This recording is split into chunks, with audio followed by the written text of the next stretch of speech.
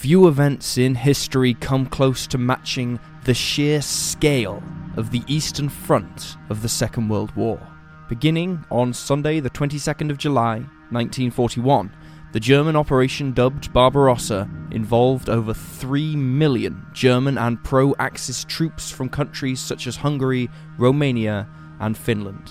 On paper, even this immense military force paled in comparison to the Soviet forces, but the Soviets were caught completely off guard and were soon pushed back across Eastern Europe and into the heart of the Soviet Union itself, before they stopped just outside the gates of Moscow.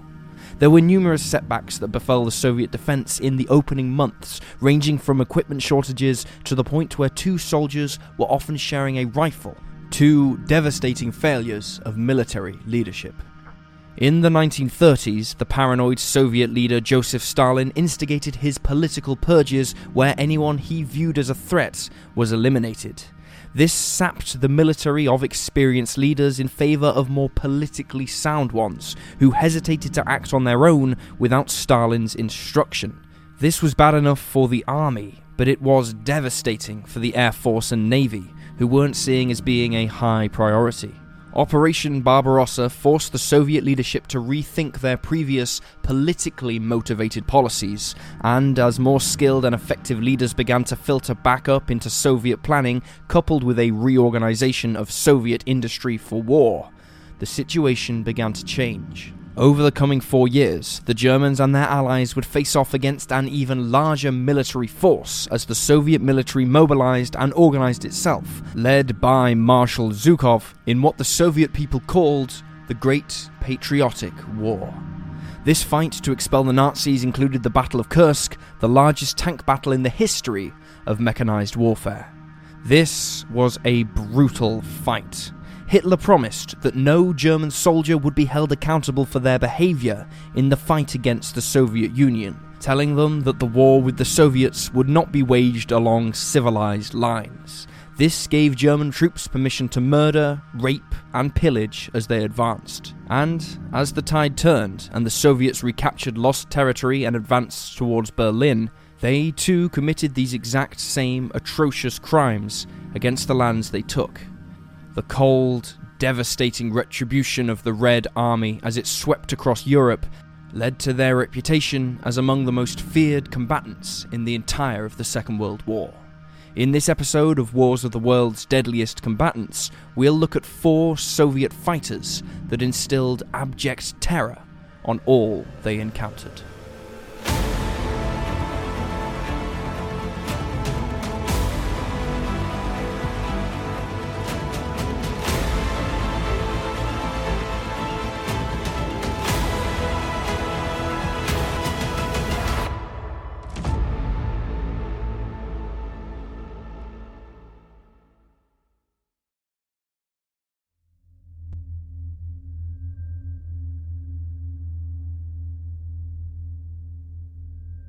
Many a military historian have found themselves debating what was the best tank of the Second World War, and while there may never be an answer to satisfy all, few would deny that the Soviet Union built the most influential tank to emerge from the conflict. The T-34 was truly one of the great tanks of World War II, finding an excellent balance of mobility, firepower, and armour, whereas most other tanks had to compromise one of these factors for the sake of the other two. In the right hands, it was among the most deadly machines of war of the era, and perhaps there were no hands better than that of the highest scoring tank ace not just in the Soviet Union, but the entire combined Allied forces pitted against the Axis. This man's name was Dmitry Lavrinenko.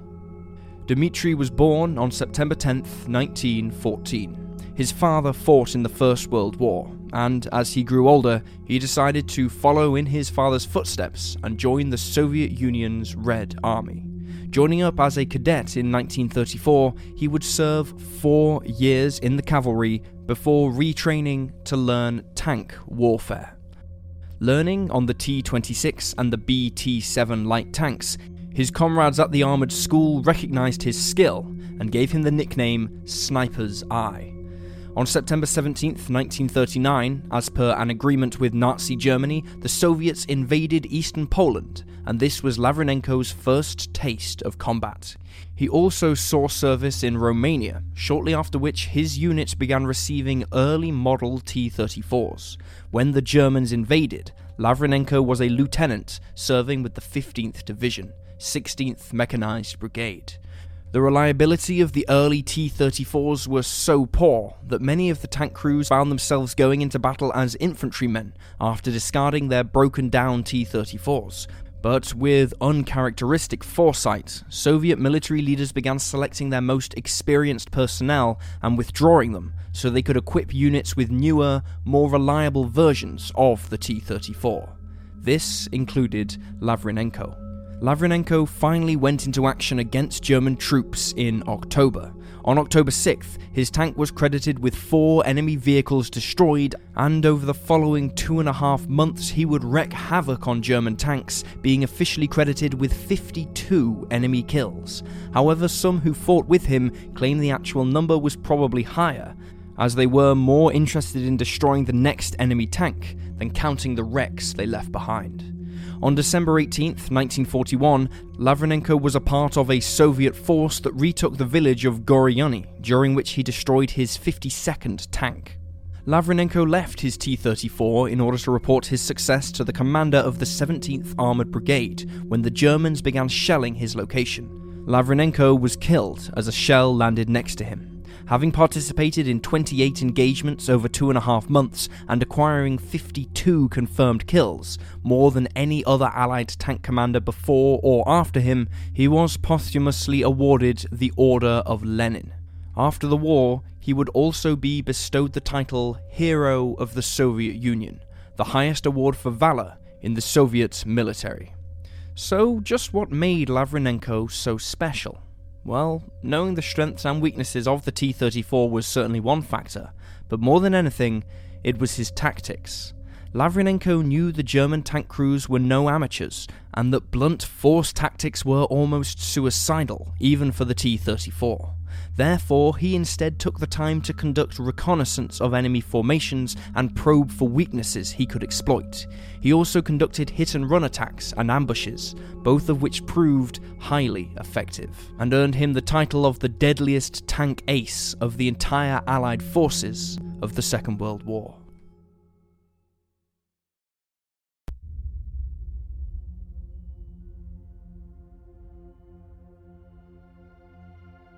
The Soviet Air Force at the beginning of Operation Barbarossa was one of the largest in the world, but it was filled with obsolete types and poorly commanded. As a result, losses in the first 72 hours were staggering. 3,922 aircraft were destroyed, mostly on the ground, for the loss of just 78 German aircraft. It was the combination of superior tactics and weapons in the face of huge numbers of poorly prepared Soviet pilots that allowed German aces to rack up incredible tallies at the expense of the enemy. However, the Germans wouldn't have it all their own way. On the contrary, like all nations involved in the air war, the Soviet Union had its fair share of natural flyers who would make the Germans pay for their invasion, and among them was the highest-scoring Allied pilot of the war. Ivan Kozhedub was born in Ukraine on June 8, 1920. When he was 15, a flying club opened near his village, and watching the light aircraft flying overhead, he developed a passion for aviation. After becoming a member of the Aero Club himself, he learned basic flight skills before joining the Soviet military in 1940, graduating as Operation Barbarossa got underway. Recognized for his skill, he was retrained as an instructor rather than being sent to the front lines, but his thirst to join his countrymen in the defense of the motherland never wavered, and after 2 years of requesting a transfer, he was finally posted to the 240th Fighter Regiment. His first combat was in the Kharkov region as the war began to turn against the Germans, but it was nearly also his last. While making an attack on a German plane, he was himself jumped by a flight of Messerschmitt Bf-110 heavy fighters, but he remained unscathed. His first successful victory was on July 6, 1943, when he downed a lumbering Stuka dive bomber, which was no match for his powerful Soviet fighter. The next day he claimed another, and then 2 days later he truly showed his worth when he downed 2 Messerschmitt Bf-109 fighters in a day. A month later, another Bf-109 fell to his guns, and he was thus officially an ace, but more planes would follow. On October 22, 1943 alone, he shot down 3 Stukas and a Bf-109. On June 2, 1944, he took down his 41st plane, which would forever give him a higher score than any Western ace, the closest being American Richard Bong, with 40 kills. As the war continued, so too did his success. In August of 1944, he would become the only Soviet pilot to shoot down a Messerschmitt Me-262 jet fighter. Recounting the battle in an interview after the war, he said, quote, "On February 19, 1945, I was on a lone wolf operation together with Dmitry Titarenko to the north of Frankfurt. I noticed a plane at an altitude of 350 meters. I made a quick about-face and started pursuing it at full throttle, coming down so as to approach it from under the belly. My wingman opened fire, and the Me-262 began turning left over to my side, losing speed in the process. That was the end of it. I would never have overtaken it had it flown in a straight line. The main thing was to attack enemy planes during turns, ascents, or descents, and not to lose precious seconds." Pushing into Germany, with the situation for the German Luftwaffe looking increasingly hopeless, Kozadov himself noticed that the quality of the German pilots had plummeted as new pilots were rushed through training. In many ways, the tactical situation for the opposing sides was now the reverse of that of 1941. On April 17, 1945, he downed 2 more planes, and these would be his final victories of the war. In total, he is credited with having shot down 64 enemy planes, and was awarded the title Hero of the Soviet Union 3 times. After the war, he remained in the Soviet Air Force and commanded a secret Soviet unit fighting American planes over North Korea, although he himself was not permitted to engage in combat. Under his leadership, the secret unit claimed to have downed 239 planes for the loss of just 27 of their own. He continued to have a successful career in the Air Force into the 1980s, before his death on August 8, 1991.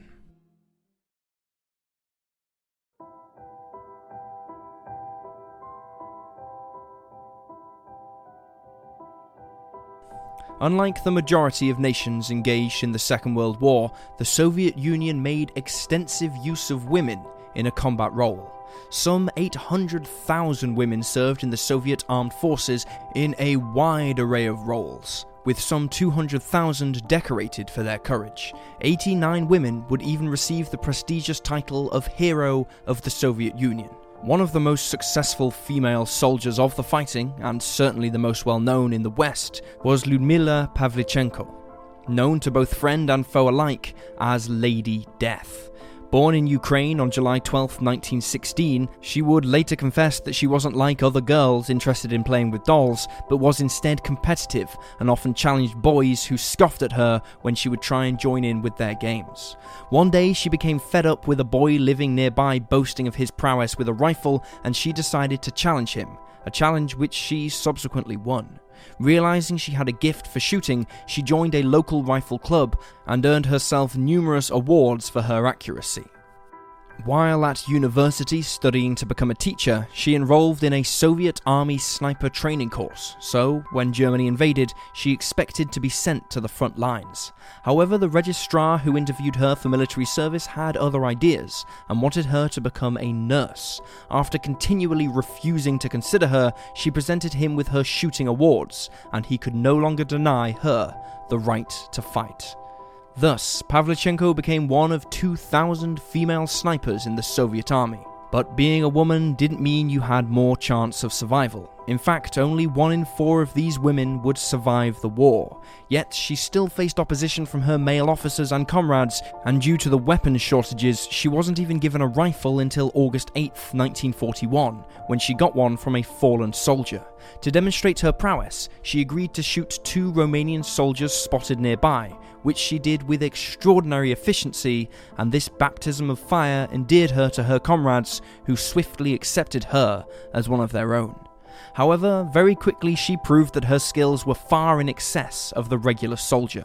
During the siege of Odessa, which lasted 1 month and 8 days, she accounted for a staggering 187 kills, leading to her promotion to senior sergeant.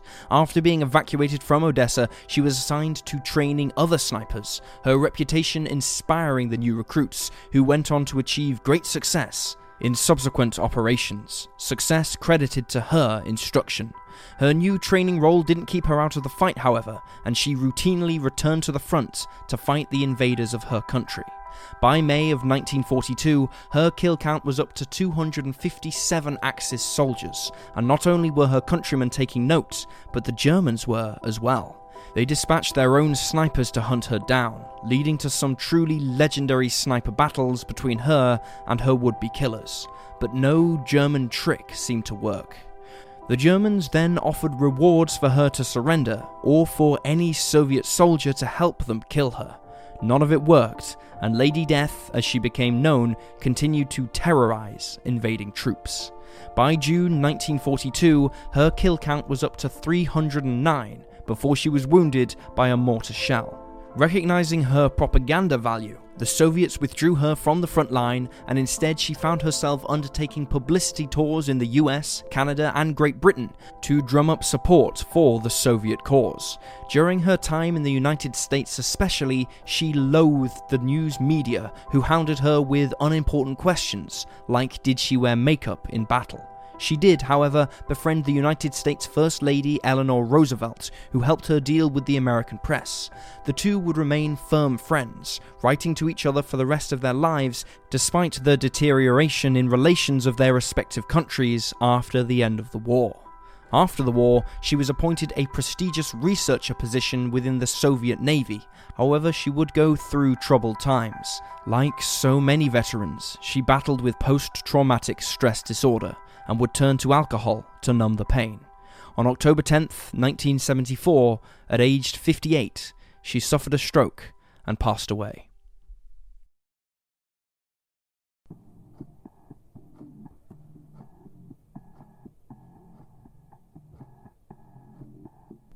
Throughout the war, Germany was little concerned with the Soviet Union's surface fleet, which was largely comprised of old warships heralding from the days of the Tsar and were at times barely seaworthy. However, the Germans were more fearful of Soviet submarines, and rightly so, as the Soviet Baltic Fleet especially was in a prime location to disrupt the flow of war materials from neutral Sweden. Evading German mines, destroyers, and aircraft, Soviet submarines fought a bitter campaign against German shipping, but like in the army, the purges of the 1930s left the Soviet Navy with few effective officers in command, and Soviet sailors paid the price. But as the war progressed and experience was gained, Soviet skills improved, and for the German, Finnish, and Swedish sailors running the gauntlet across the Baltic, they began to fear the submarines in the same way that Allied sailors across the Atlantic feared the U-boats. In terms of judging a submarine captain's success, submariners have always gone on gross tonnage they have sunk, rather than the number of ships, and in that regard, one Soviet captain holds the title of being the most successful, as well as perhaps the deadliest Soviet of the war. Alexander Marinesko was born in Odessa on January 15, 1913, the son of a Romanian sailor and a Ukrainian woman. When he was old enough, Marinesko joined the Soviet Merchant Navy and would later achieve a command position in the Navy's Baltic Fleet. At the close of the war, Marinesko's problems with alcohol brought him to the attention of his commanding officers, and it became so bad he was expecting to soon face a court-martial when he commanded the S-13 out of the Porkala naval base on January 11th. Over the coming days, Marinesco and his men came under repeated attacks by German torpedo boats as they patrolled near Kolberg, northwest Poland. At that time, the Germans were in full retreat across the country they had previously shared the conquest of with the Soviets. Thousands of German civilians who had gone to make their fortunes in German-colonized Poland or to join their military husbands and fathers based there were now scrambling to get back to Germany before the Soviets arrived to take revenge on anyone left. Thousands of them rushed to the docks at Danzig, scrambling to get on ships leaving for the fatherland, such as the 25,000-ton Wilhelm Gustloff, a requisitioned ocean liner. Officially, the vessel had over 6,000 people on board when it left on January 30th, but the real number was around 9,000, since in the chaos, the boarding officials let anyone who was German on board. Little did they realize they were sailing directly into the path of Marinesco. Spotting the ship in the late evening, Marinesco tracked the vessel for up to 2 hours as he set up his shots. At approximately 9 p.m, he fired a spread of 4 torpedoes which struck the defenseless ship. Those who weren't killed in the initial blasts were either crushed in the panicked stampede for lifeboats or drowned in the bitterly cold water waiting for rescue. Exact numbers may never be determined, but most research claims that somewhere in the region of 9,600 men, women and children died that night. To put this into perspective, that's over 6 times the number who died on the Titanic, and remains the highest loss of life in a single incident in maritime history. But Marinesco was not finished. On February 9th, he spotted another German liner, the 14,000-ton Steuben, evacuating civilians and wounded soldiers from the port of Pillau. Firing 2 torpedoes, the vessel was hit just before midnight, killing another 4,500 people. Returning to his home port, Marinesco expected a hero's return, but his conduct prior to the sinkings and afterwards saw him overlooked for the title of Hero of the Soviet Union. After being demoted, he was booted out of the Soviet Navy in October of 1945. But with his 2 sinkings reaching over 40,000 tons combined, he was, nonetheless, the most successful Soviet submarine captain of the war, and with over 14,000 dead, he was also the deadliest Soviet combatant. He died in 1963 after a battle with cancer, and was eventually posthumously awarded the Hero of the Soviet Union by Gorbachev in 1990. And there you have the 4 most feared Soviet combatants. Please leave a comment with your own thoughts down below, and remember to like this video and subscribe to support the channel. Thank you for watching, and I'll see you next time.